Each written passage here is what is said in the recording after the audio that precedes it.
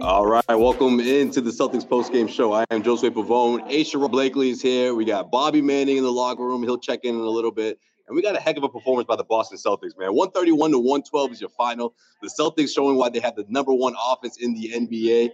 So much was talked about going into this game, including head coach Michael Malone of the Denver Nuggets. And, man, they showed them out. I mean, look, he talked about how they have to be on point defensively, shot, controlling as much as they can control from the Celtics offense. And the Celtics went out and just, man, as long as if they didn't care about the assignments, right? They were just going out there and just dominating. The Denver Nuggets had a 1-point lead in the first quarter. The Celtics snatched it and never gave it back.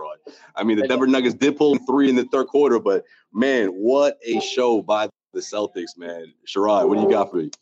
Well, that's how you have to be. I mean, if you want to talk about being one of the top teams in the NBA, you need to put the smackdown on other top teams in the NBA. Denver came into this game 8-2, playing good basketball. They've got 2-time league MVP and Jokic doing what he does best, which is a little bit of everything.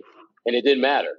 When you had Jaylen Brown come out, make his first, I think, 6, 7, 8 shots, Tatum finished with 30-plus points again, and to me, the X factor in this game was the bench. You got to give absolutely Peyton Pritchard credit for staying ready when his opportunity came to play. You got to give Luke Cornett credit, reminding us all that DeAndre Jordan is not quite the DeAndre Jordan that we remember back in the day. It sure isn't. So this was a good game for the Celtics. I mean, they had a lot of guys that stepped up, contributed, and handled their business, did a lot of the little things you got to do to win. And that, at the end of the day, you get a victory like this, a nice, comfortable victory over a very good Denver Nuggets team. Absolutely. 34 points for Jason Tatum. You had 25 for Brown. You had Al Horford tying a career high in three-pointers during the regular season. Man, he was feeling it. 6 of 8 from 3. He finished with 21 points. I mean, just how much of a statement win is this for the Celtics team? Oh, it's a big win because, first and foremost, you're playing a good team. Second, you were able to win going away without one of your key players available in Malcolm Brogdon. I wasn't really sure how that second unit would perform without one of its steadying forces available. But give those guys a lot of credit. Go down the line, Derek White, Pritchard, Luke Cornett, pretty much Sam Hauser. Again, Sam Hauser doing Sam Hauser thing. All those guys were able to step in and make some big plays and help this team get a much-needed win.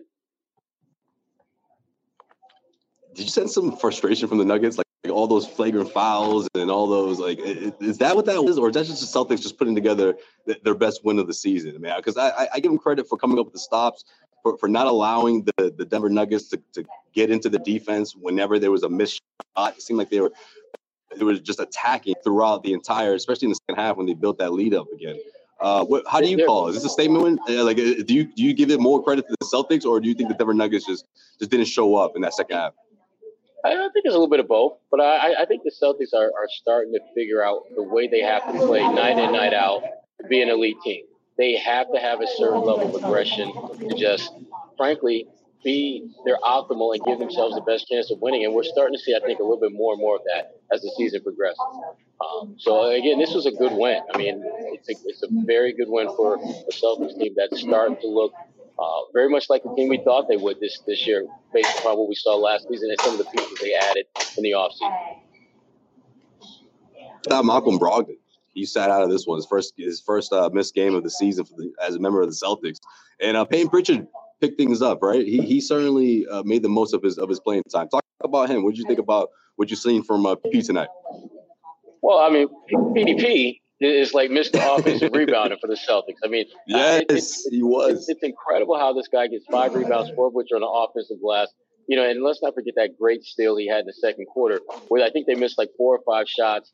And DeAndre Jordan does, to me, the cardinal sin of big men, which is to leave the ball at your waist. Rasheed Wallace made that point to me a long time ago that even I could out-rebound him if the ball is at his waist. That's why big men are supposed to keep the ball high. DeAndre Jordan didn't do that. Peyton Pritchard made him play with his steal and then the layup. And it was that kind of night for him, just being in the right place at the right time, making the right basketball decision. And they're going to need guys to be ready when their moment and their opportunity to play is there.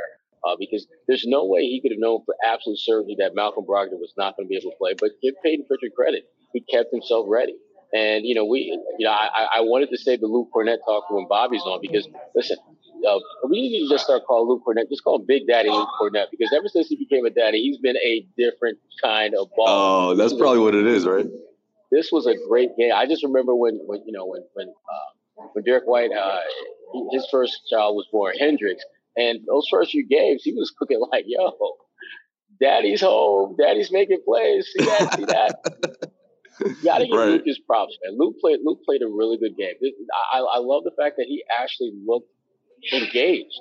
He was assertive. He was trying to make things happen as opposed to just kind of being out there running up and down the court, filling up space. He got away from just filling up space and decided to make his presence felt. And it's great to see, and hopefully we'll see more of this. Yeah, I feel like he didn't back down. I felt like there was a couple of possessions where the Nuggets just scored on him quickly. You know what? I want to say Bruce Brown did it twice, and I feel like he had something to say to Luke each time on his way back up the floor. And I feel like Luke just stayed with it. He didn't let that. He wasn't discouraged, even though the lead was dwindling down in that second half when the Nuggets were within 3. And then in that fourth quarter, man, he just blended in with everyone else, with the rest of the offense. And I think that's one of the key signs of an elite offense is when anyone off the bench can go in and be productive just based off of what everyone else is doing out there. Yeah, and one thing I do like about that second unit also is that there's been a pretty consistent amount of effort that they give out there. Like, you don't feel guys that come into the game are just kind of lollygagging and just kind of going through the motions. They're out there trying to make things happen. Derek White is aggressive with scoring. Peyton Pritchard scoring and, which is weird, rebounding.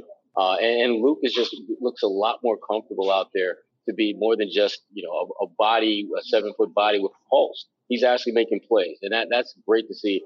And to me, Sam Hauser, he's just been one of, if not the most consistent second unit guy out there. And there are a couple possessions where, again, Denver tried to do what a lot of teams try to do against Sam and go at him and give Sam his credit. He's not backing down. He may not be a lockdown defender, but he's not nearly as big a turnstile defensively as I think we might have been led to believe.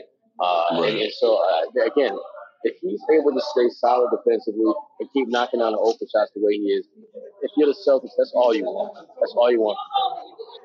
I feel like Hauser made the scouting report. I feel like he was on there. Is that the first time you've seen a team defend him in that way? I felt like they had a body on him almost at all times, especially when he first checked in the first half. No, I think teams are finally starting to realize that the dude is shooting damn near 70% for three-point range. You might want to get a body out there. You might want to actually put somebody in a zip code. This is right? Teams know now, I think. I'm just surprised it took this many games. I mean, I figured after maybe 4 or 5, maybe 6 games of him knocking down shots, teams would adjust. But it's taken them this long to figure out that Sam Hauser is a knockdown shooter. And you might want to get a body out there in his zip code when he catches the rock because he's looking to shoot pretty much every time he gets it, which is smart because that's what he does well. Absolutely. Definitely. And the Celtics, again, beat 31-112. Like I said, Tatum, 34 points. Jaylen Brown, though, 20 points. Very efficient game from Jaylen. It took him a while to miss a shot. It was perfect going into halftime. He finished this one he finished this one with 25 points, 8 rebounds, 8 assists, starting with a triple-double there. But more importantly, like I said about his efficiency, man, he's 11 for 15 from the floor, 3 of 4 from the three-point arc. I know we talked a lot about Jaylen after Wednesday night's game. What did you think of him this time around? Really good. I mean, this is the Jaylen Brown that if you're the Celtics, you love to see. Able to contribute in a multitude of ways. I mean, obviously his scoring, that's the one thing that we pretty much can count on night in and night out from him. But his ability to get others involved. I mean, I thought that pass he had in the first half where he hits Tatum in stride and Tatum lays it in for an easy dunk. Those are the plays that we have not seen enough of from Jaylen Brown throughout his career. And I think he is clearly someone who has that potential, has that ability. It's just a matter of him recognizing that and getting others involved and not just getting his own points.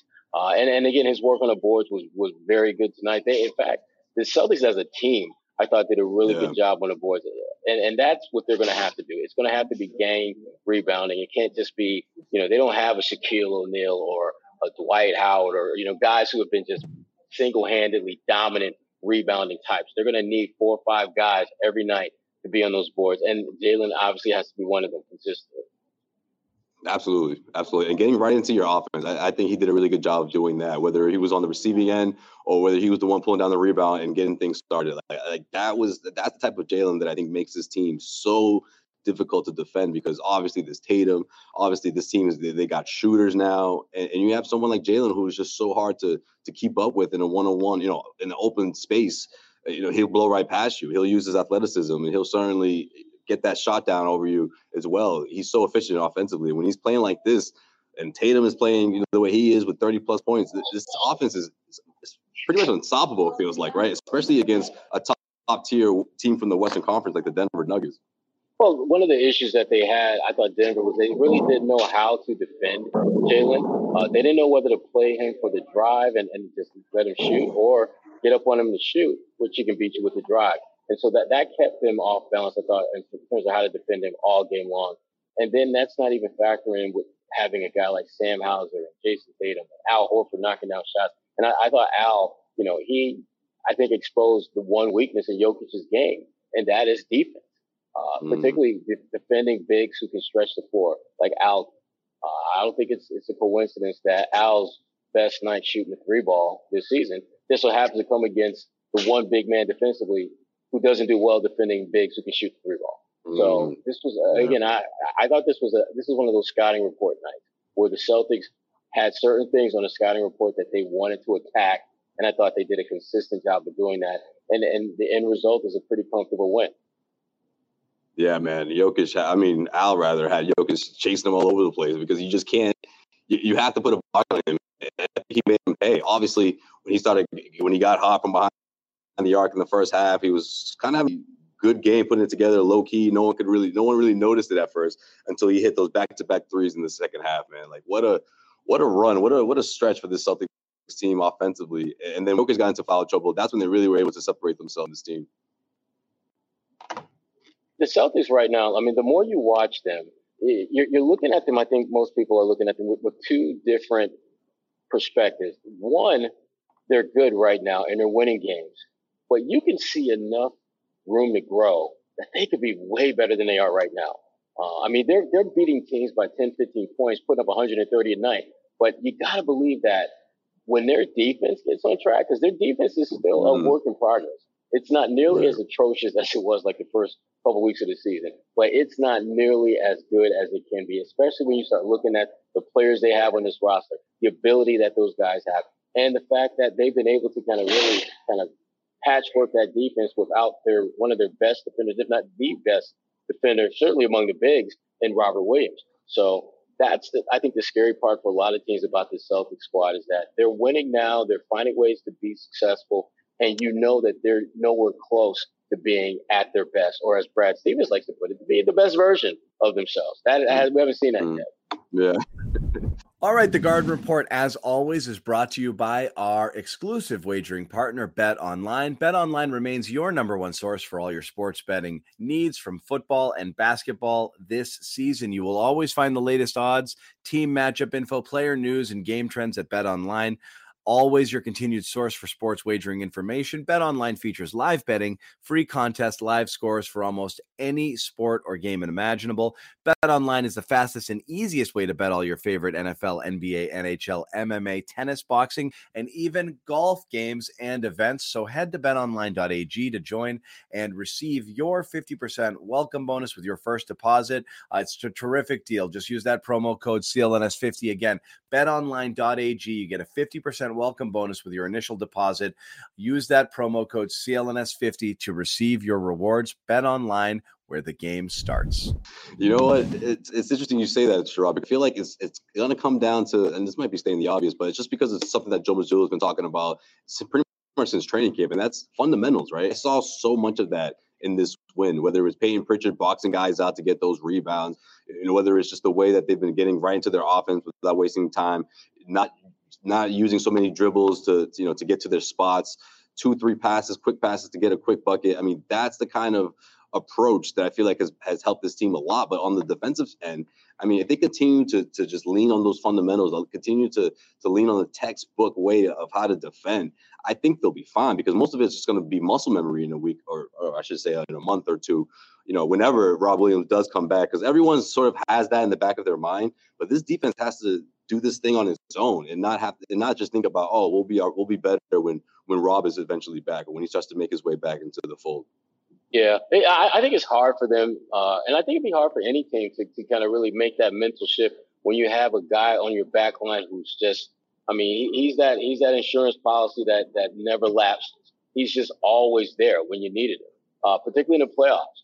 And to know that you're not going to have him for a while, I think it just takes a little time to adjust to that. Conversation with Al I had, about a week or two ago, talking about that, and he's right. I mean, it's going to take a little bit of time for them to, not only just because he's not there, but just the usual period of time that it takes to bring everything together where you have some new pieces in the mix. Because every year you may have most of the core players back, but that doesn't mean everything is going to be as it was. Other teams around you improved and changed, and so have you. And so it takes a little bit of time for them to really figure out exactly what's the way to play as a group in order to be successful. And I think they're starting to figure that out. But again, if you're a Celtics fan, you got to love what you're seeing, because not only are they finding ways to win, but they're finding ways to win without playing their best basketball. And to me, that's what the real legitimate title contenders do. They don't bring their A game every night, and they can still bust that ass by 15. Those are the kind of teams that, again, they cause the most problems come playoff time. Again, I look at this game, and there were so many little things, as you pointed out, just with the fundamentals. I mean, Marcus Smart being in the right spot to draw a charge. Grant Williams being in the right spot to do, whatever he does. Peyton Pritchard with that great steal and layup, in that one possession where he missed like 4 or 5 shots, and he never gave up on the play. That's something that we from the moment you learn basketball, you're told, don't give up on the play. And it's just refreshing to see them literally do that.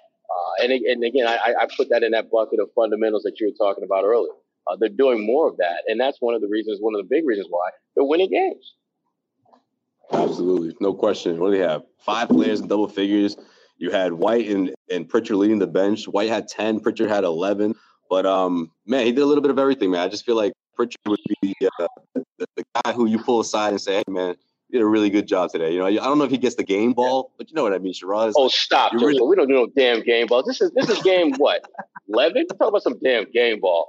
Get out of here with that, man. If we're doing the whole like high school analogy thing where the kid who got the big minutes when he hasn't had those opportunities. I'm not going to insult him with no damn game ball, Joseph. I'm going to go with the mindset that he got an opportunity to go out there and bust somebody's ass, and he handled his business the way you would handle your business when you got a chip on your shoulder and you haven't been getting much run. That's cat true. That's been sitting on the bench and you just itching to get in the game, and the minute you get your chance, you tell yourself before you step out there, I don't know who is going to pay for me sitting on this bench, but I'm making somebody look foolish tonight. Yeah. Somebody is going to play poorly and justify me getting my check tonight. My check is going to be guaranteed by one of y'all busters getting bust out here. And DeAndre Jordan, you got some of that. Bruce Brown, you got some of that. I mean, he made a lot of guys look silly. I mean, and again, DeAndre got benched. And he should have been. He was garbage. I mean, listen. Josue, you've been around the game long enough to know if you are 7 feet tall and you grab a rebound, and a guy that might be listed at 6 feet might be, and I put might in I put an asterisk next to that because I'm not thinking he's 6 feet. He not only takes the ball from you, but he scores on a layup in front of you. Yeah. You could, at that point, if I'm coach, I'm gonna be hey, young fella, not so young fella. Let's have a conversation about keeping that damn ball high. Like I said, that's fundamental basketball. And I give Peyton Pritchard a lot of credit for not allowing things that, to me, that play was kind of symbolic of just his time here. He doesn't allow circumstances out of his control, like not playing, affect him when he gets a chance to play. He did exactly what you're supposed to do in that situation. You make plays, you get your teammates involved, You do some things to get the crowd excited because, again, his game doesn't have to necessarily be a stats-driven game. He's got to bring energy. He's got to make an impact. He's got to make his presence felt.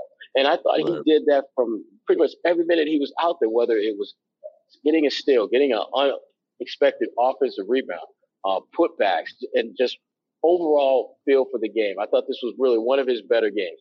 And it's hard to understate how important this was, not only to the team winning tonight, but for his own personal confidence, because I don't care how good you are. I don't care how you feel yourself or you think you all at. If you ain't playing, it's hard to just get yourself mentally locked in to go out there and ball. So I give him a lot of credit, man. He brought it tonight, and they needed that. They really did.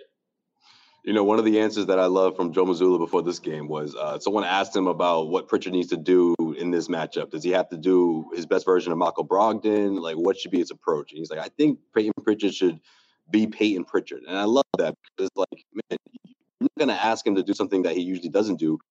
We're going to let him shine in its own way, right? He's been around the team, been in the NBA long enough to know what this team needs, and he gave them exactly that in this matchup. And I think on the defensive, his mark on the defensive end of the floor is what really stood out to me the most. I think that's the part where we'll take that into consideration moving forward, putting him in spots where they need a big stop in the backcourt. The opposing backcourt is killing them, right? Let's say Marcus is in foul trouble, or Malcolm, when he comes back, is in foul trouble. You're going to start building that trust with someone like Pritchard if he's able to continue to come up when his name is called. And again, on the defensive end, we know he can knock down threes. We know he can run an offense, in spurts when you need him to. But for him to show improvement on that end of the floor, on a team where he's really fighting for playing time, I think goes a long way for Peyton.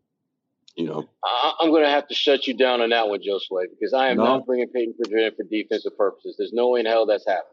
I'm sorry. He had a great game, and I give him mad props for what he did tonight. But there's no way in hell. Steals, though, Sherrod, he wasn't doing that a year ago. Listen. Let me tell you something. Allen Iverson was one of the league's leaders in steals. And when you watch him play, he gives up like 2, 3, 4, 5. For every steal he gets, he usually gets like a couple of layups. Peyton Pritchard isn't that bad, but defense is not his forte. Defense is not his strength.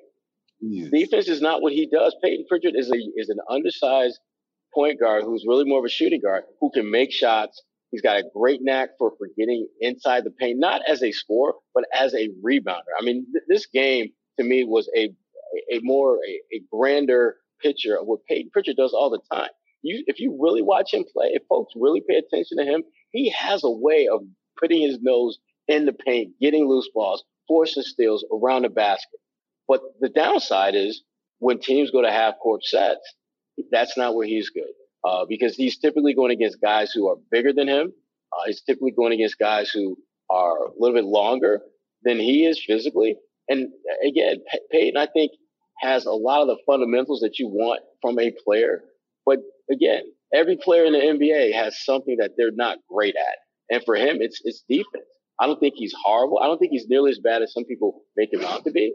But there's no way in hell, Josue, I'm putting him on the damn floor if I need a defensive stop. Especially when if I have a Marcus Smart, a Malcolm Brogdon, a Derek White. Those guys are in foul trouble, Sherrod. I'm not saying like the last play. Well, if they're in foul trouble, that's a different story. But because then I'm playing him not necessarily because this is a great coaching decision. I'm playing because I need to have somebody out there. And in that case, I can live with that. But if we're if we're up by 1 and the team's got like 3, 4 guards out there, and I got all my guards healthy, he ain't gonna get a 4 because I don't need that from him. Now, if there's the flip side, if let's say we absolutely needed a shot to go down, and we've got the ball in offense, and we're down by 1, and they've got a bunch of little guards out there, hell, I might throw him out there then because I know that I'm putting him in a position to be successful. And that's the thing about Peyton that I think people have to really try to understand. Joe is still trying to figure out what's the best way to put him in the best position to be successful. And again, tonight with no Malcolm, the opportunity to play was there. And to his credit, he made the most of his opportunity. But I don't think Peyton has really been in a lot of situations that were built for him to succeed. He's done some good things. But again, like I said, this was the perfect storm for him because this Denver team, I don't think they're very good defensively. Their basketball IQ, I would say, in some positions was very suspect. And again, that DeAndre Jordan play, to me, that's just a microcosm of, I thought, this game where Denver just didn't do the little things and the Celtics did. because that was one of again, you're going to see. I'm guarantee you there's some high school coach out there who take this game, who clip that sequence, is going to show his players, when I tell you don't give up on a play, damn it, this is what I'm talking about. This is you what see I'm that? talking about. He's the smallest guy on the damn floor. The smallest guy on the damn floor. And yet when the play is finally over, he comes up with the big rebound. He comes up with the big steal. And he's the guy that scores. That's what you need to do. That's what a high school coach would do, though. You would bench the center for the rest of the second half. So I like that. So he's so Peyton Pritchard is Malcolm Brogdon's insurance policy. Is you telling me, Sherrod? All right. I'm saying he's part of the when plan. He's out. I thought this. Yeah, when he's out, well, you have to. I mean, he's the next guy up. Right, but my whole thing is like how can he separate himself from the and look, I'm not vouching for the guy to crack Joe Mazzulla's rotation here, but in order for him to apply that pressure, I just think that's the end of the floor that's going to do it because Malcolm Brogdon, Marcus Smart, those guys can get stuff done on the offensive end of the floor that Pritchard can as well. They could do it even better, but the thing is that what separates him, well, at least last year I felt like it was the 3-point touch, right? This team is different this year, right? They got bodies for that. They got shooters, right? So I'm just looking for a way he can carve his way into his rotation, like for his best interest. You know what I mean? Like what can he do? See, and I think that's the challenge and problem with Peyton is that I don't think there's a clear path for him to do that. I mean, when you start looking at the rest of his roster, almost every guy has a certain area that's not strong that you could see them over time getting better at. I mean, I look at a guy like Sam Hauser, who, as we've seen, he's a very good shooter. And he's shown himself to be, not too shabby of a defender either. So then you say, well, what's the next step for him? For him, it's just simple ball fake, step in, long two. Or ball fake, step in, beat guys off the dribble, keep the ball moving. You can see areas where he can clearly get better, and he has the capacity to get better. Peyton, he's not going to get taller. He's not going to get longer. So his defense from a physicality standpoint isn't going to change. He can continue to be a very good shot maker, which I think he is. But to your point, Josue, being a pest defensively, that's probably a good lane for him to grow into. But I'm not sure that he's built mentally to do that because Peyton knows the same thing that we do. He's a hell of a shooter. And if you know you're a hell of a shooter, your teammates know you're a hell of a shooter, guess what they're looking for you to do when you get your ass out on the court? Knock down shots. So to me, Peyton, he's going to have to, I think, put together more efforts where he's showing he can do other things besides score. And I thought, again, he had a great night, I thought, scoring the ball. But I just thought his court awareness was a little bit better tonight than it normally is. He had that one lob to, I think it was Tatum that, it went out of bounds or Tatum missed it. And it wasn't a great lob, but the fact that that's part of his thinking process now, getting other guys involved when he could have easily at that point just shot his own floater. Probably would have went in the way he was playing. But instead, he tried to get it to a teammate. So those are the kind of things I think Peyton has to really take advantage of those opportunities and show that he can do more than just knock down threes. Because Sam Hauser kind of has that department on lockdown right now. Yeah, he does.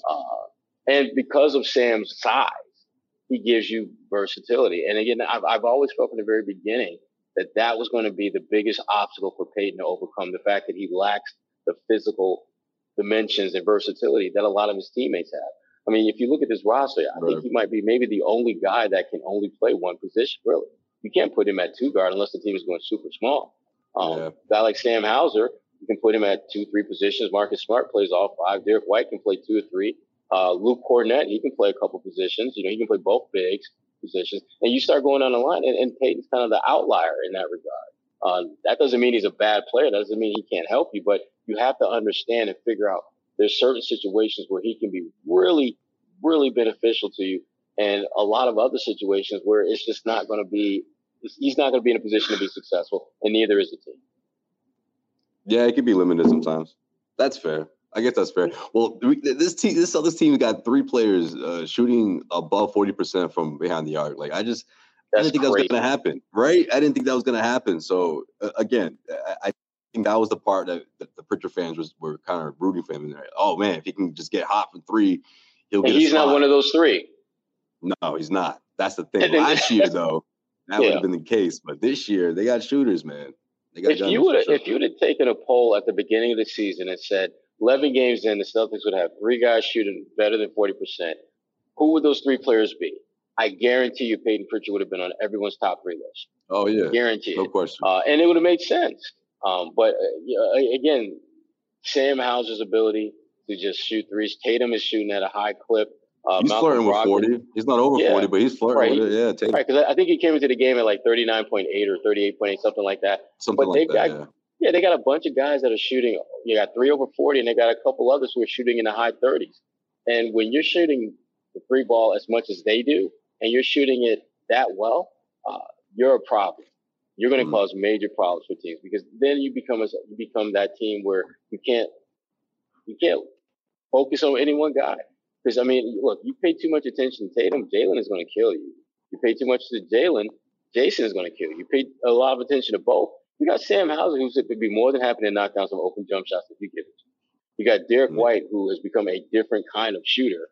He's worked on his technique, and I wrote about that a couple months ago about how he spent some time with his shooting coach and working to refine his form and have it be consistent throughout. And because this is before this year, I like Derek, but his shot form was all over the damn map. I mean, we're talking like Cali to Kalamazoo, all over the map. Somewhere it was in there somewhere. But now, he's very consistent with it, and right. The results are playing out in that regard. And that, to me, is why this team is kind of scary. Because, like I said, they're doing a lot of really good things, but it's clear that there are levels that they haven't even scratched the surface that they can go to. And that is what championship caliber teams do. They figure out how to win until everything comes together. And when everything comes together, they no longer are looking to win. They're looking to bury you. They're looking to put you 6 feet under in 6 minutes or less. That's the mindset that they have to have. And again, the way this team is built, the way this team is playing, the attitude and edge that I think they're starting to play with a little bit more, they're going to be a problem for playoff time. They're going to be a major problem. Absolutely. No question, I think, man, because they're not showing any signs of slowing down. Tatum, another 30-plus point night, 34 points. Jalen had 25. Once again, the Celtics beat the Nuggets 131-112. We got John Zannis, who's so motivated by this Celtics game that he said he's going to check in with us in a little bit. So we got that. What? We got Bobby Manning. Yep. I wonder what John's going to say. This is a really positive game for the Celtics, so we'll see what John's got for us. Like I said, Bobby Manning is here, of course, in TD Garden, as well as me and Sherrod. He's going to be in the locker room. We'll see what he comes up with. I'm sure he'll join us in about a few minutes. But the conversation heading into this game, obviously, especially if you watched the Wednesday night show, was Malcolm Brogdon's status. Now, before the game, Joe Mazzulla was asked before tip-off about Malcolm Brogdon. He said he's day-to-day. Malcolm Brogdon, of course, out with a hamstring, I'm not going to say injury, but I guess stiffness, whatever you want to call it. It's sore or it's not feeling great. Are you buying this, that he's day-to-day? John's going to he's going to play devil's advocate, but how concerned are you after hearing Joe Mazzulla say that Malcolm Brogdon is considered day-to-day? I'm always concerned when players are missing games and your name's Malcolm Brogdon. I'm concerned. I'm very concerned, and not like, oh my gosh, he may never play another game for the Celtics. I'm not that kind of concerned. I'm more concerned about the fact that they're going to, in all likelihood, go with some type of load management program for this guy. We're not even a full month into the season, but I don't believe it's one of those things where Malcolm is just trying to milk the injury and just not playing rest up. I think he's legitimately hurt. You look at the way he plays, the way he competes. He's not built to sit on the bench. I know it frustrates the hell out of him because he knows part of his role isn't only to go out there and produce, but it's also to be a leader. And to me, I worry more about that part of his absence than the actual production, because I think they got enough guys who can, statistically speaking, make up for what he brings to the table in terms of points and assists and things of that nature. But it's that leadership quality that in so many ways separates him from a lot of guys in this league, that I love the fact that he's with that second unit, because you've got Tatum and Brown and Al doing the damn thing with the first group. And that second unit really didn't have that cog that bench could galvanize around and be that leader. And Malcolm has been that guy. And the idea that he will only be able to maybe have a voice instead of a physical presence on the court, here and there and miss games here and there, it does concern me, because my big concern is that day to day becomes week to week, comes month to month. And the next thing you know, he's played 25, 30 games and the season is over in like a month.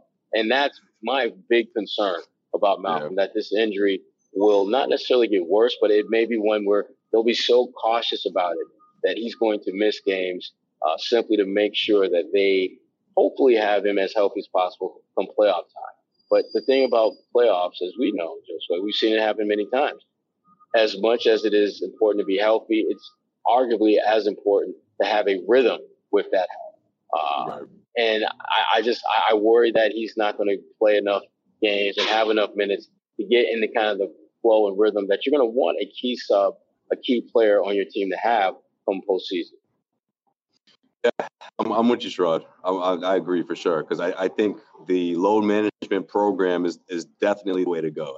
I think there's just too much on the line, right? He's just too important, too vital. But with that being said, you also want him to have his reps going into the postseason, right? You look at a team like the Golden State Warriors, who were riding high pretty much throughout the second half of the year. And then Steph went down, he took 6 weeks off or 4 weeks off, whatever it was. And he was able to go into the playoffs and he was fresh, right? Other guys did the same thing. I'm just wondering what kind of balance is that going to be with the Celtics in terms of making sure that he's all right, also making sure that he has enough games under his belt, that he's in tune, he's in rhythm with these guys, because he looked so damn good out there, man. I mean, we know what this team was missing in the NBA Finals, and I think that's the biggest piece in terms of just addressing what the many concerns that were for the Celtics throughout that series. Whether it's having a secondary playmaker, a scorer, a defender, and someone in that backcourt. I mean, that's how important Malcolm Brogdon is. So if it means him not playing at the second end of back-to-backs, or him missing games here and there, I'm for it. I'm all for it. Or even a minutes restriction, that's fine, because the NBA Finals and NBA playoffs is it's 4 months away. NBA Finals 6 months away. That's all that's going to be so vital for this team in terms of them get back to the NBA Finals.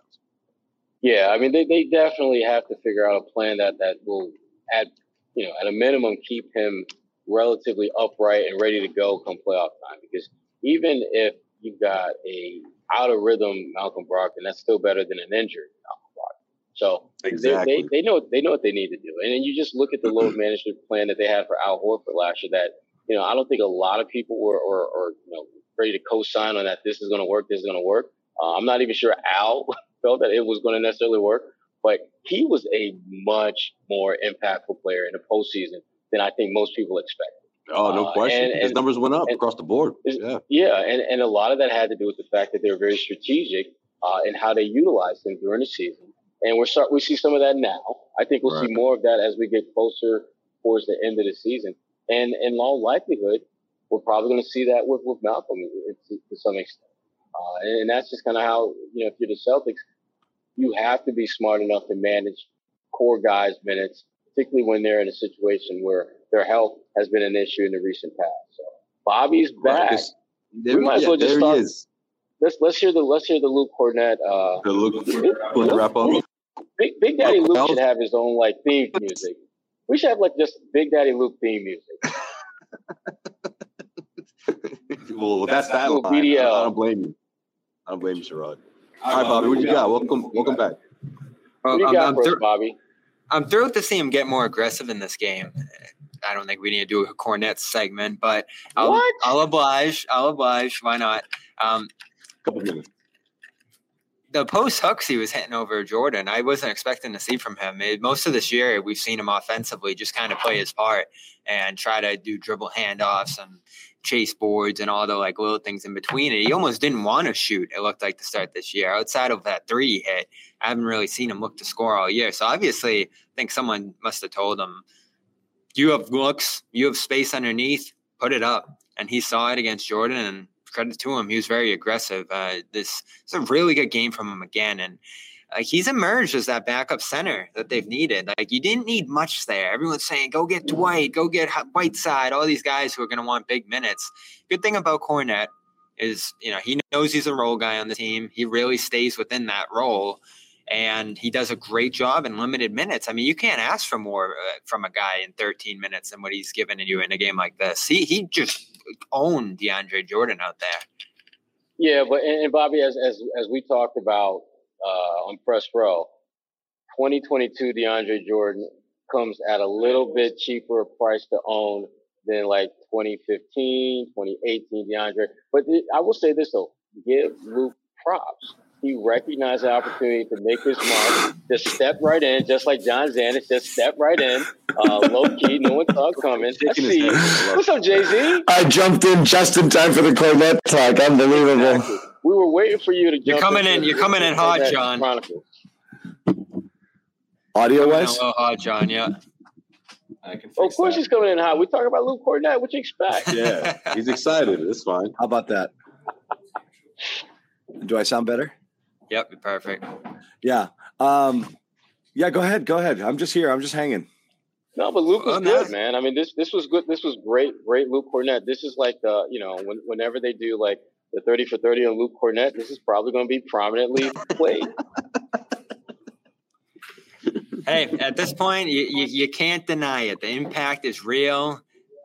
He's just making an impact on the game whenever he gets in there. And it's great to see the bench unit thrive in a game without Brogdon. Like, those are some really key stretches from those guys. The Hauser plus minus stretch continues here. What did he end this game at? I saw he was plus 11 at one point. He ends at plus 12. So he's going to continue to be one of the more like impactful plus minus guys in the league. And you got Pritchard coming in, doing what he did. I thought White was sensational on defense. Like, this was another good showing from a bench that I think you looked at and said, are they going to be able to survive without all that stuff Brogdon was doing? And I thought they were just head and shoulders above a pretty deep Denver team. They have a good bench. Yeah, Denver is no slouch. I mean, there's a reason why those guys came in here 8-2. I mean, it wasn't just because they played a bunch of cupcakes.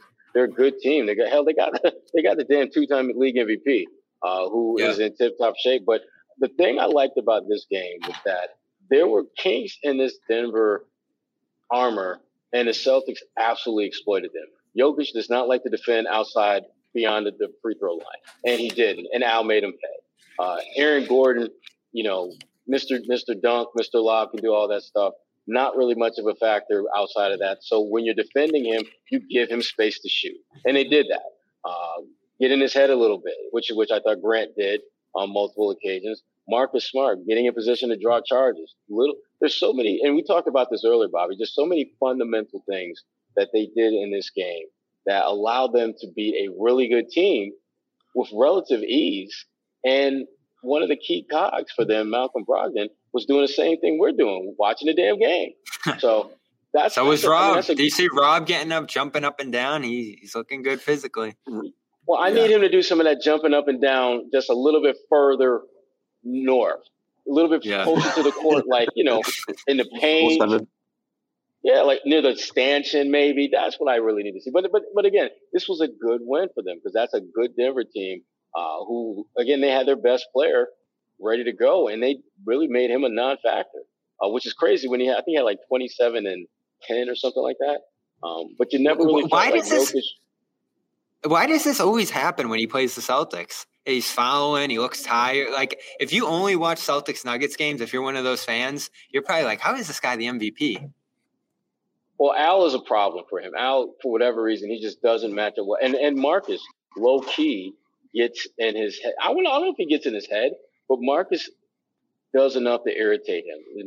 Drawing those charges, swiping at the ball, defending him like he's not used to having a guy 6'4" try to defend him. And Marcus will do some of that. And so I think the Celtics are just a unique matchup for him that they always give him problems. John, what do you think? What are your takeaways? This is a statement win for the Celtics. This game was insane. I mean, Denver's a good team, and the Celtics are a level up from them. I mean, every time you looked, it was like, oh, wow, Denver got it to 6, got it to 5, got it to 7. And then you look up again and be like, it's 15. Like, relentless, relentless. And that's happened 3 times, John, in this recent stretch here, the Bulls game. Relentless. I'm not, I'm not taking a victory lap over it, but I just keep going back to the offense. Like, I don't care. I don't care about the defense. If your offense is scoring 130 points, you shouldn't, because one, I thought they actually played defense well for spurts tonight when it mattered. Two, again, the defense is a thing where I still believe it's a choice. And when they want to clamp down and when they want to give max effort for 4 quarters, when it really counts, it's there. They're still there. They can still do that. The offense is they're on a different planet right now. The way that they're playing. I mean, they've shot 55% or better, I think 4 out of the last 6 games. They shot 62% from 2 tonight, 43% from 3. This is insane. And we keep waiting for the bubble to burst. And I just don't think it bursts. That's the point. Like, this offense is real. And like, you see comments after the game, first comments we've really seen, like specifically complimentary of Joe Mazzulla, Al Horford going out there and being like, we're doing what Joe's telling us. He's obsessed with space and pace, and this is what we're doing. And like, this is stuff we're screaming about last year when it didn't look like they have it. They're just playing on such a higher level than they were before. And you can see it with everybody. Like Tatum, he's moving guys places, no, get over there. Like, this isn't, you got to get, and he's getting annoyed sometimes if people aren't doing it. They all have jobs and roles and places to be to open up the offense for everybody. And when they do it, it's just freaking relentless. They're just attack, open three. It's a really hard team to defend right now. In addition to a ton of one-on-one mismatches all over the floor when Tatum and Brown are out there. It is such a hard team. And again, surround them with shooters, create a little bit of space, pick up the tempo, and bang, and that's what happens. I walked away from this game. I'm like, Denver's my sneaky, like, dark horse pick for a finals team out of the West this year. Okay, Celtics are down 2 of their top 6 players, and they freaking drilled them. Okay, so that just shows you what level the Celtics are on versus, I think, a lot of the rest of the league right now. They're somewhere else right now. I'm glad you brought up that Horford endorsement too, because that's a big one. I mean, it's a big one, but all of it, yeah. He's a veteran in the room. I remember talking to him during camp, and I'm like, "Oh, what do you know about Joe?" And he actually said, like, "I don't know a lot. Like, I really didn't I just got here last year. I didn't get to know him a ton last year because of the whole COVID stuff going on." And he was impressed at the time, but now he really goes all in there on an endorsement of what he's doing and his role, which is a little bit different. He's almost exclusively shooting threes, right?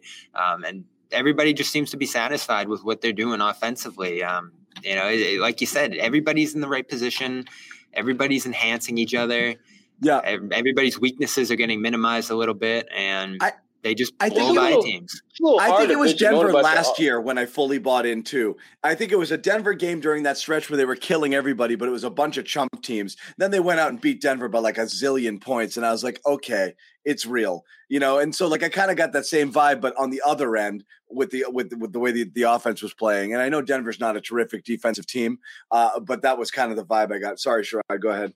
No, I was going to say it's a little hard to bitch and moan about your offense when you put a $130 up on a nightly basis. I mean, what are you going to complain about? You're scoring, you're getting great looks at the rim, you're getting points in the paint, you're getting points behind the 3-point arc. You have literally put together an offensive weaponry that what do you try to stop?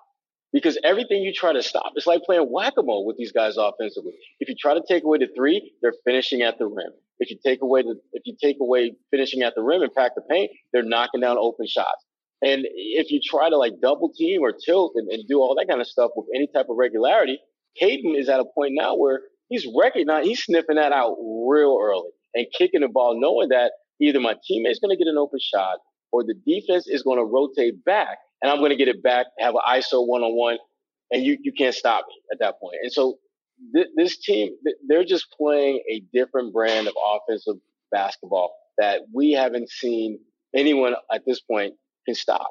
I mean, think about this. They've lost 3 games, 2 of which went to overtime, to the one team that they probably match up the worst against, which is Cleveland, because of the size. And they don't have really the type. This was a big team too. Yeah. And again, this was a big team, but this was a team not nearly as skilled around the rim as Cleveland. No disrespect, but when I think about Jared Allen, I think about DeAndre Jordan. I don't think about apples and apples. It's more like apples and a very small great. DeAndre ain't that dude no more. I'm sorry. He's just not. Yeah, But Sherrod is just so. I don't know if you're just bummed out or you're just like shocked. I'm just disappointed in DeAndre. I thought he had a little more in the tank than he had. But When did you think that? How many years ago did you think that? And why did that thought get frozen in your head?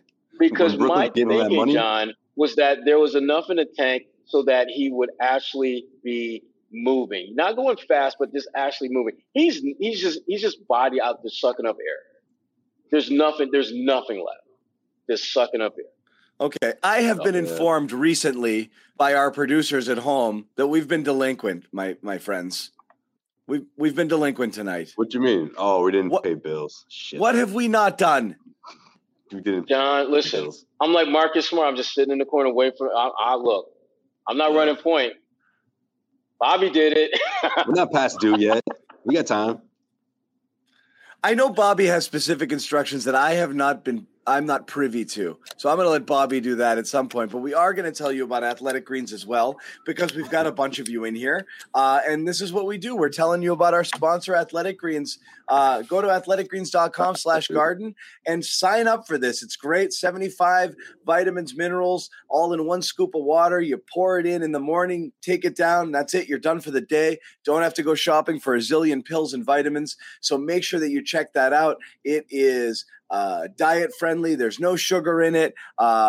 It's endorsed by countless celebrities and healthcare professionals. Every single one of us on the Garden Report is a loyal AG1 user, and we love it. And I just got another shipment in there. So thank you very much for that. So you guys should check it out. And again, to make it easy on you, go to athleticgreens.com/garden for a free 1-year supply, vitamin D, 5 free travel packs. And again, if you're at all interested in this stuff, do your own research, look it up. You don't have to just take our word for it. See whether it's for you. And if it is, please go in there. And like I said, check that out, athleticgreens.com/garden. Go through there. That way they know we're the ones who sent you, and pick up your free gift as well. Please do so if you are at all interested in something like this and taking back your health. We said gut health, immune system, mental clarity, all of that stuff. AG1 is there for you. Guys, I'm sure you've talked about everything at this point. You could go on and on and on. Like, I know it's nice. You got the one-off. You know, you got a good Cornette game. You got great stuff from Pritchard, which was nice to see him. And just such a spark. Full disclosure, I was at the game as a fan tonight. That's why. That's why I come in all jacked up. I watched the whole freaking thing. John was waving the green towel. No, my phone. He's like, finger. I gotta talk about this team right now. Let's go. No, I was psyched about it. I wanted to jump on, but that makes sense. You know, you guys got all the fancy credentials and stuff, so I had the gun at home. I had to get my dad home too. But I love all of that energy, but I guess just the whole of it is just so impressive. I think Sherrod said they just beat you so many different ways. And it's just everybody's just so confidently and, just so secure in their roles right now. It doesn't look kind of like, what are we doing out here? I feel like there are times last year where it just seemed disorganized on the offensive end. They were all relying on one guy to make things happen. Even when they kicked the guys for open shots, they weren't going in. I can't. They had 97 points tonight after 3 quarters. They topped 97 points twice in the finals. John, I was going to say, there's some games where if they could finish with 97 points, you're thinking like this was a good night offensively. 97 twice in the finals, they eclipsed 97. It's just it's like a completely different team. What's up, Bobby? I was going to say, I didn't want to go down this road, but you look at what's going on here. You look at what's going on in Utah, and like you got to look at those 2 coaches on Ime's staff last year and just be like, they had the goods offensively. They are just delivering in terms of the system they're implementing, in terms of what they're having players do. And this is what's really shocked me. The players seem to really want to do this stuff. They're Smart, point guard, facilitating, Tatum running up the floor. Who would have ever thought we'd see Tatum running like this? Brown getting off the ball, even though he wants to grow as a playmaker, but becoming a screener, something we never saw him do last year. All these guys are doing stuff that they've been somewhat resistant to do in the past, and it looks so natural. And this is the question I really can't get an answer to right now: is what? Where's this commitment come from to pace and all this screening? And passing and stuff that we like. It looked like was like death to go through last year. Well, it's interesting because Kess, our man Kess here, a loyal a viewer on the Garden Report. Excellent point here. And I know Kess was not a Brad guy, very unabashedly so. We heard about it quite a bit, and I think we were all there on it during those last days of Brad. I think we were there, like they needed a new voice. But again, I know Bobby, and I'm not calling you out here, but a lot of people thought it unimaginable that this team could ever be coached by Brad. And as Kess puts it in this comment, since then, you've now had two coaches that have taken the team to levels you would have never guessed they could get to, and that they never came close to, but that they never achieved with Brad, which is crazy. Like Ime took him another level last year with his defense, and now like whatever's going on with this Missoula offense, and I think as much of it has to do with growth of the players. I always thought the key to this team reaching another level was Tatum and Brown continuing to level up. Growth is not linear. It's not guaranteed. Some players take steps back. Look at Julius Randle, for example, last year. Some players stay flat for a while. Some players just kind of plateau, and that's who they are. So you were banking on continued growth.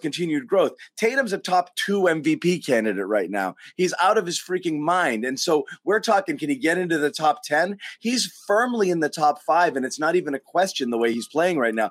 Those guys have leveled up. But to the question, why are they taking to Joe? I think so much of it has to do with fun. Offense is fun. Defense is work. Like if that's how you're going to win and you say we go out there and we space it around, we whip the ball around, and we score 130 points a game and we all touch the ball, awesome. Sign me up for that, and that's kind of what they're doing right now. And if you see results, you buy in a little bit more, and the results are there extremely early from preseason, Bobby. Game 1, what did we say? Oh my God, the pace and space that this team is playing with. We couldn't believe it. Incredible. Right out of, I was like, Tatum's running. They're pushing the ball. They're looking to run. Yeah. They bought it early because I think they wanted to. I think they like it. And so, and then it started to work. And then from there, you're putting up a friggin' 130 spot, like it's nothing. It's unbelievable. I think part of it has to do with the fact that when you have the kind of season they did last year, you have that kind of success and you get to the finals. And then when it's over, you kind of inspect, where did we fall short? The struggles offensively jump out like nothing else. And so it's easier, I think, to get guys to buy into being more focused on executing at a high level at that end of the floor. Yep. Because that literally costs you a championship. Your inability to be a better offensive team costs you a championship. And we're seeing right now, they're not just scoring the ball more. They're scoring it more effectively, more efficiently, and they're doing it in a multitude of ways so that you can't just look at the Celtics tape and say, well, if we take away the threes, we can beat them easily. Hell no. You got Tatum finishing at the rim with contact now. You got Jalen being aggressive. Derek White. You got the smallest guy on their damn roster is getting you 4 offensive rebounds. That's how good they are offensively now. And that is it's a major problem for team defenses because there's no clear silver bullet or 2 or 3 that you can hit these guys with and shut that offensive down. If anything, they're going to have bad shooting nights to be beat at this point. If they look that good, that it's not even going to be about you locking Tatum up or putting the clamps on Jalen. It's about the missing shots that they normally make. Right. And you know what, too, Sherrod? The core of this team, I just think the experience of what happened last year was molding them into just being battle-tested guys who know the right things to do. And then you bring in Malcolm Brogdon, you bring in, guys who come off the bench who reinforce that approach. I think that's what's really been helping this team so much in the offensive side of the floor. Now, a lot of teams, it may take them a week or two to sort of find that continuity. It may take them a while to sort of find their stride. But for the Celtics team to find it so early and clicking on all cylinders the way they are and doing it in this fashion without Malcolm Brogdon, without a key guy on the offense, the second unit coming up big without Malcolm Brogdon being a part of it, I think it shows a much character of this team. It shows just where they are mentally and how focused they are. And it also shows, especially after what Michael Malone had to say, the head coach of Denver Nuggets, it showed that they were so prepared and so game planned to take on the Celtics, and it still didn't even matter. I mean, Malone was saying all the right things. He pinpointed guys like Hauser and what this offense can do. He really did his homework going into this, and it just didn't matter. The Nuggets got with the point, and even though thinking, okay, they may lose this lead, but as long as they keep fighting, they'll regain it. and that's the closest they got. They regained the lead.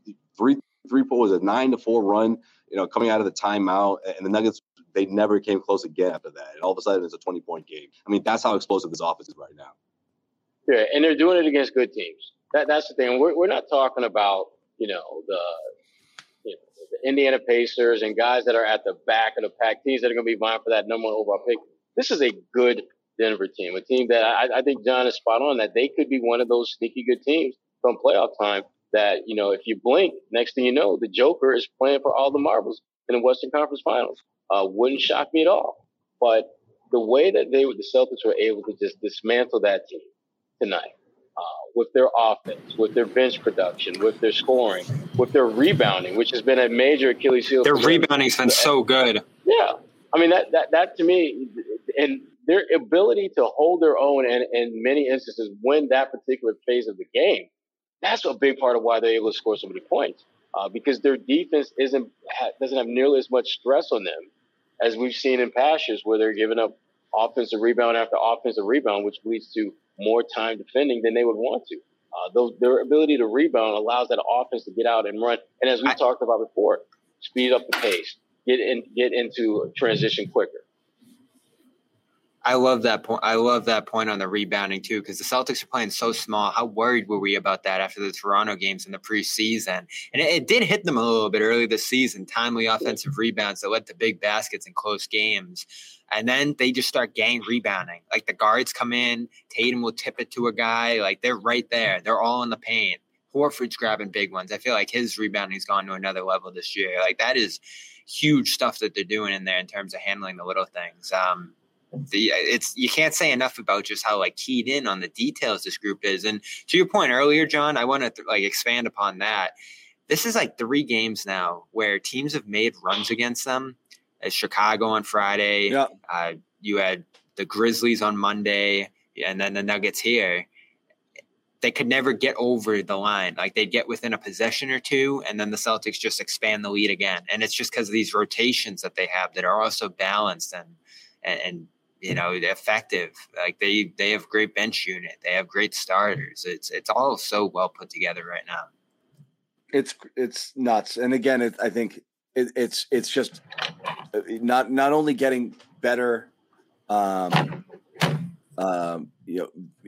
better from your best players and your stars all performing at higher levels this year, but just the way it's come together on the bench is so interesting because of the Hauser contribution and the Brogdon addition. And that's what you lose here. The only reason Denver made runs is because that second unit wasn't able to do what it's been doing to other teams, which is extend leads. And that's where you suffer a little bit without that Brogdon led second unit, because they just kind of keep the pressure on, so many open shots. And then all of a sudden you're like, what happened? The way that they've been playing has been insane, but it's just the pieces fit here, really, really, really well. And it's just, like I said, if this team's fully healthy right now, I don't know who beats them. They're going to add Rob to this. Yeah.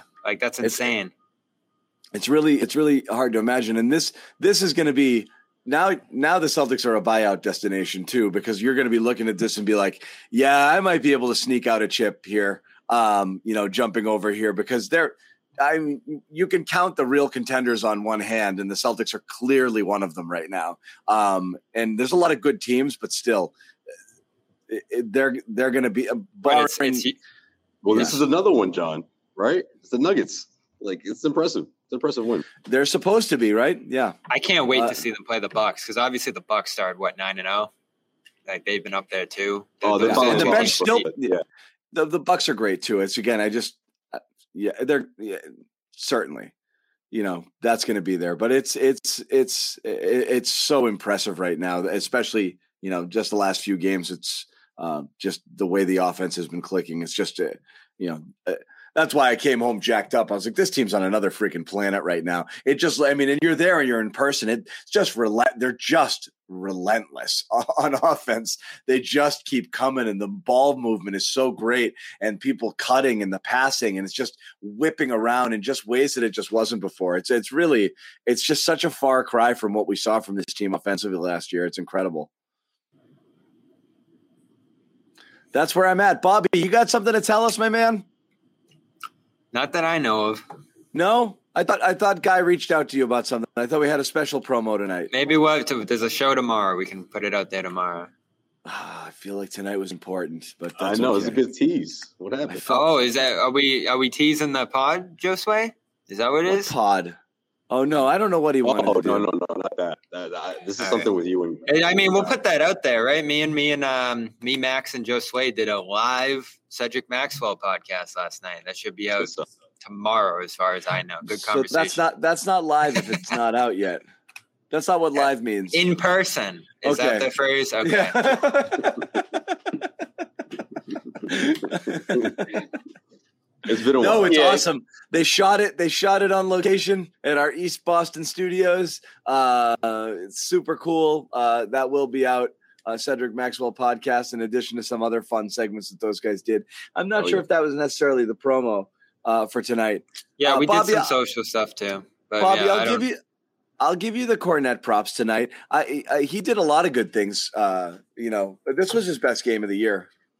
Yeah, I was stunned by. I think you were coming in when I was talking about him looking to score. I thought he was sort of going to have the Simmons thing going on, where like he was always just looking away from the basket and never going in there. But he put the shoulder right in the Jordan and went right over him a couple of times. And then what was that reverse putback he threw down? Awesome. The dunk over his head, unreal. Hey, victory lap here. Is anyone here ready for an apology cam yet? That's not how they work. See, Bobby, you ruined the moment. Some people in the chat were asking. If we have one on, one off, one on, then what? If he goes out and plays like a dog next game, you're going to apologize? It doesn't work that way. You got to let it breathe, buddy. We had such a great moment. Yeah. This was such a great moment. We're feeling the Lukey love. And you ruined it, Bob. People are too quick to call for the apology cam, okay? You got to wait. He was great. He was terrific tonight. Hey, was he going to start tomorrow? Tonight. Oh, in the back-to-back. Good question. They haven't played Horford yet on one of those. I can't imagine they're going to tomorrow. They keep saying they're going to, and then they don't. So, yeah, I think Cornet would start. Unless Grant does with White. Oh, what do you think of that change, by the way? That was interesting. Last 3 games, Grant comes in for White. I like it, and I think it's necessary now with Brogdon out too to do that. But again, it forces Cornet in, to the rotation, which is fine, and that's just what you have to do. He's the next man up there. I'm always worried that, he turns into a pumpkin or he just runs into that matchup where he's just really physically overwhelmed. In this matchup, you don't really – when you're playing your minutes – when you come in and your minutes are against DeAndre Jordan, athletically Jordan's going to do a thing or two occasionally, and he caught a couple of lobs there on the pick and roll. That's what he does. He can still jump, but he's pretty friggin' useless, and he's not really an offensive threat. So you just don't have to worry as much. You're not going to get beat up by a guy like Jordan. And Denver, despite their size, doesn't really have a true center that's going to eat him up. So again, I think it's a good matchup for him. I'm not trying to take anything away, but there are going to be some nights where it's just he's really going to get beat up physically just because of who he is, and we're going to be like, ugh. So again, I always think it's you pick and choose your spots, and there's moments where he can be useful and he can contribute, but you got to manage those minutes carefully, make sure that it works. So again, who do they have tomorrow? Detroit. And then Oklahoma City on Monday again. Yeah, I know. You're getting a little softer stretch here these next 2, and then you get Atlanta and New Orleans later in the week. So those will be some good tests. Yeah. No, this is a good stretch here for them. I am curious what happens whether Cornet starts or not, because that'll be interesting. Again, Detroit just looks bad. I know, but you're just going to be down. I mean, you're going to be down Brogdon, possibly Al, and obviously not having Rob. That's a tough one. I don't care who you're playing. You're asking a lot on a back-to-back going on the road here. So we'll see how that goes. And the Pistons are going to try to outmuscle you, right? They're going to chase the offensive rebounds. They're going to play big. A couple teams have tried to do that to the Celtics. Orlando, Chicago. Al's minutes tonight again, 35 minutes. Would have been nice if you could have gotten that down. I don't see him playing tomorrow. No way. I don't think they're going to play him on back-to-backs this year. I think that's just their approach. Even they'll keep lying to us and saying that it's not a thing that they're doing, and then he'll never play a single back-to-back. Right. Like, oh, no. He wakes up the next day. He wakes up the next day sore. Yeah. So do I. I'm gonna be sore from this. Hey, I will say, and we wrote about this last Saturday. I just have a gut feeling, and seeing him on the bench now, right? Him doing everything in practice. I have a feeling Rob's going to be back really soon. I don't think they're going to rush it. Just from watching him celebrate? Well, no, talking to him last Saturday, hearing about the things he's doing in practice. Seems like guys are excited about it. I'm not saying he's going to be back next week, but what were we thinking? Christmas, New Year's? Maybe it's a little sooner than that, like early December. One of my favorite moments was he just exploded off the bench after that Pritchard steal from Jordan under the basket and a timeout. Rob just came friggin' flying off the bench there. He was geeked up. But yeah, I mean, he's out there. He's working out. We'll see. Yeah, I don't know. Isn't that usually a thing? Guys a little closer to the team that it's just traveling with them. Like that usually means you're getting a little bit closer, doesn't it? A little bit. In theory, yeah. We will see. Lights out all around for everybody tonight. Brown was unbelievable one of his most efficient games of the year. The way he shot the ball. Horford was unbelievable as well. Horford's 47% from three this year.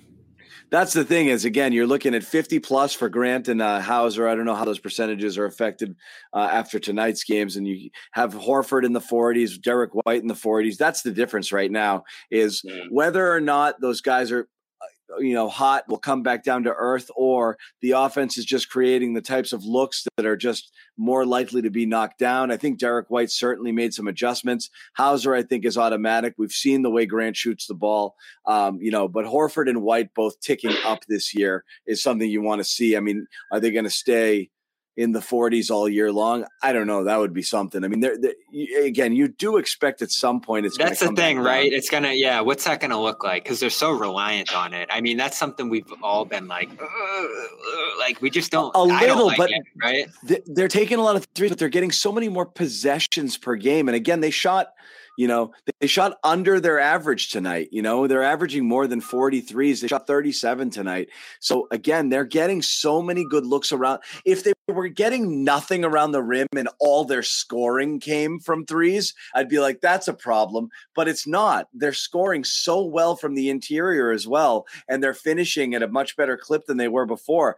They're just an efficient offense. And then when they get those looks, they're knocking them down. But I don't think they have to do just that. It's just some possessions, that's the best shot that they end up with, and that's what they end up taking. But we're seeing them being aggressive and attacking and trying to get to the basket with regularity right now. So I'm just not worried that the only way that they can score are three-pointers. I think if they were ice cold one game, they'll find other ways because they've shown that they can right now.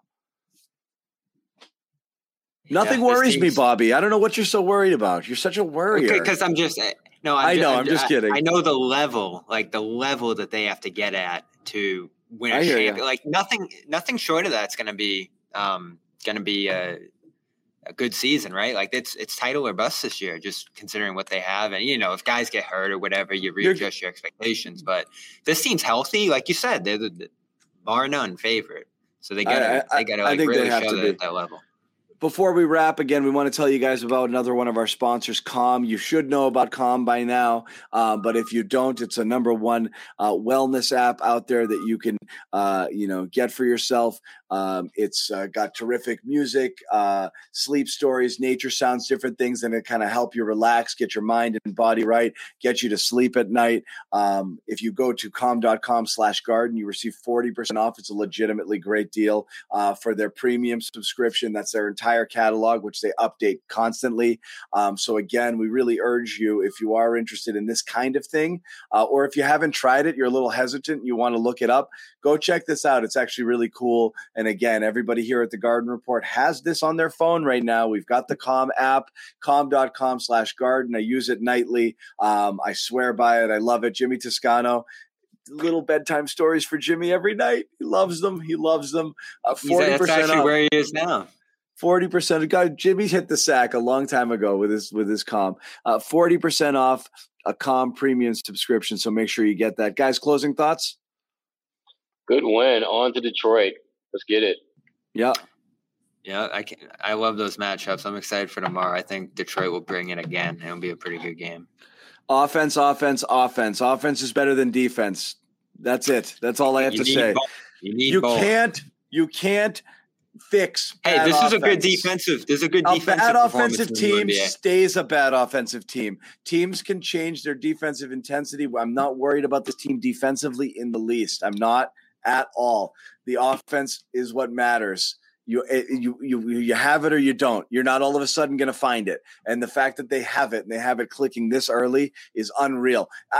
There might be another level they can take it from there, Bobby. Again, we're talking maybe the shots don't fall with the same regularity, but the way that they operate and the way that this offense runs, the more that they run it and the more comfortable they get is great. And plus, again, defense has picked up. I actually thought the defense played pretty well tonight and was fairly aggressive. I'm not worried about the defense at all. I love the way. I love the way this team is playing offensively.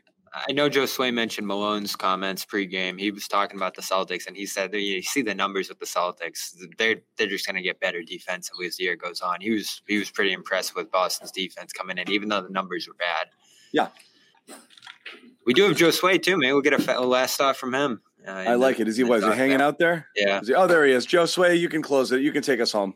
All right. I'm not saying I'm worried about the defense, but it does have to get better. I'm saying I'm worried about the defense. If they're going to win a championship, no? I think so, yeah. It'll get better.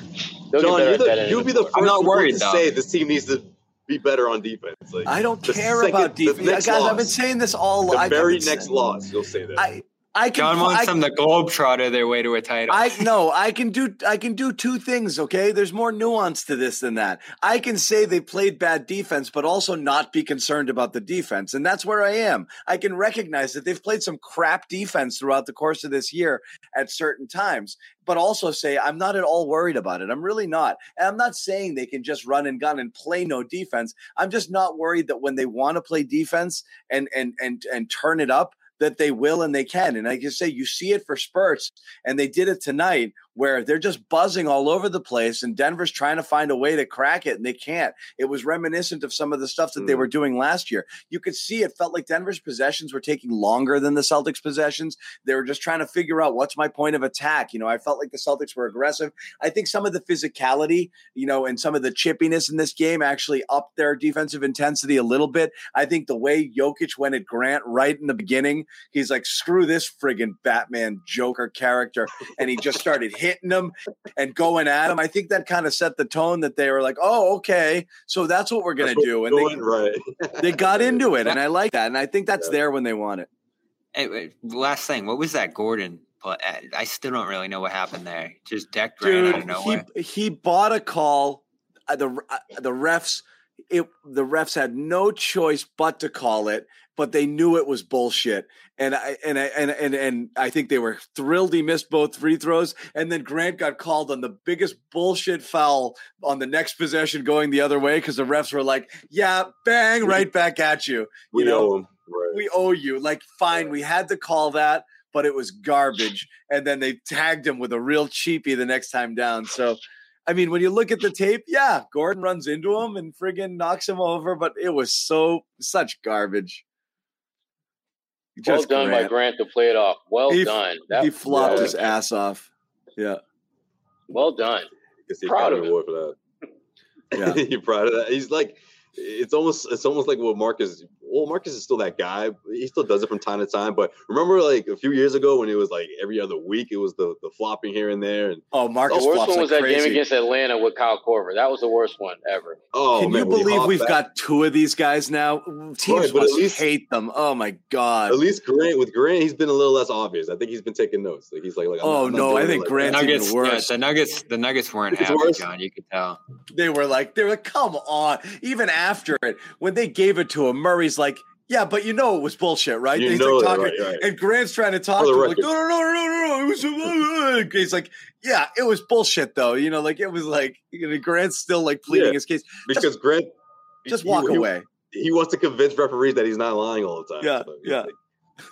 Well done. Come on, well done. Don't ruin this for me. I'm trying to build some trust here. I love it. Tatum's behavior has been much better, even though he's gotten some shitty, a couple of texts gone his way.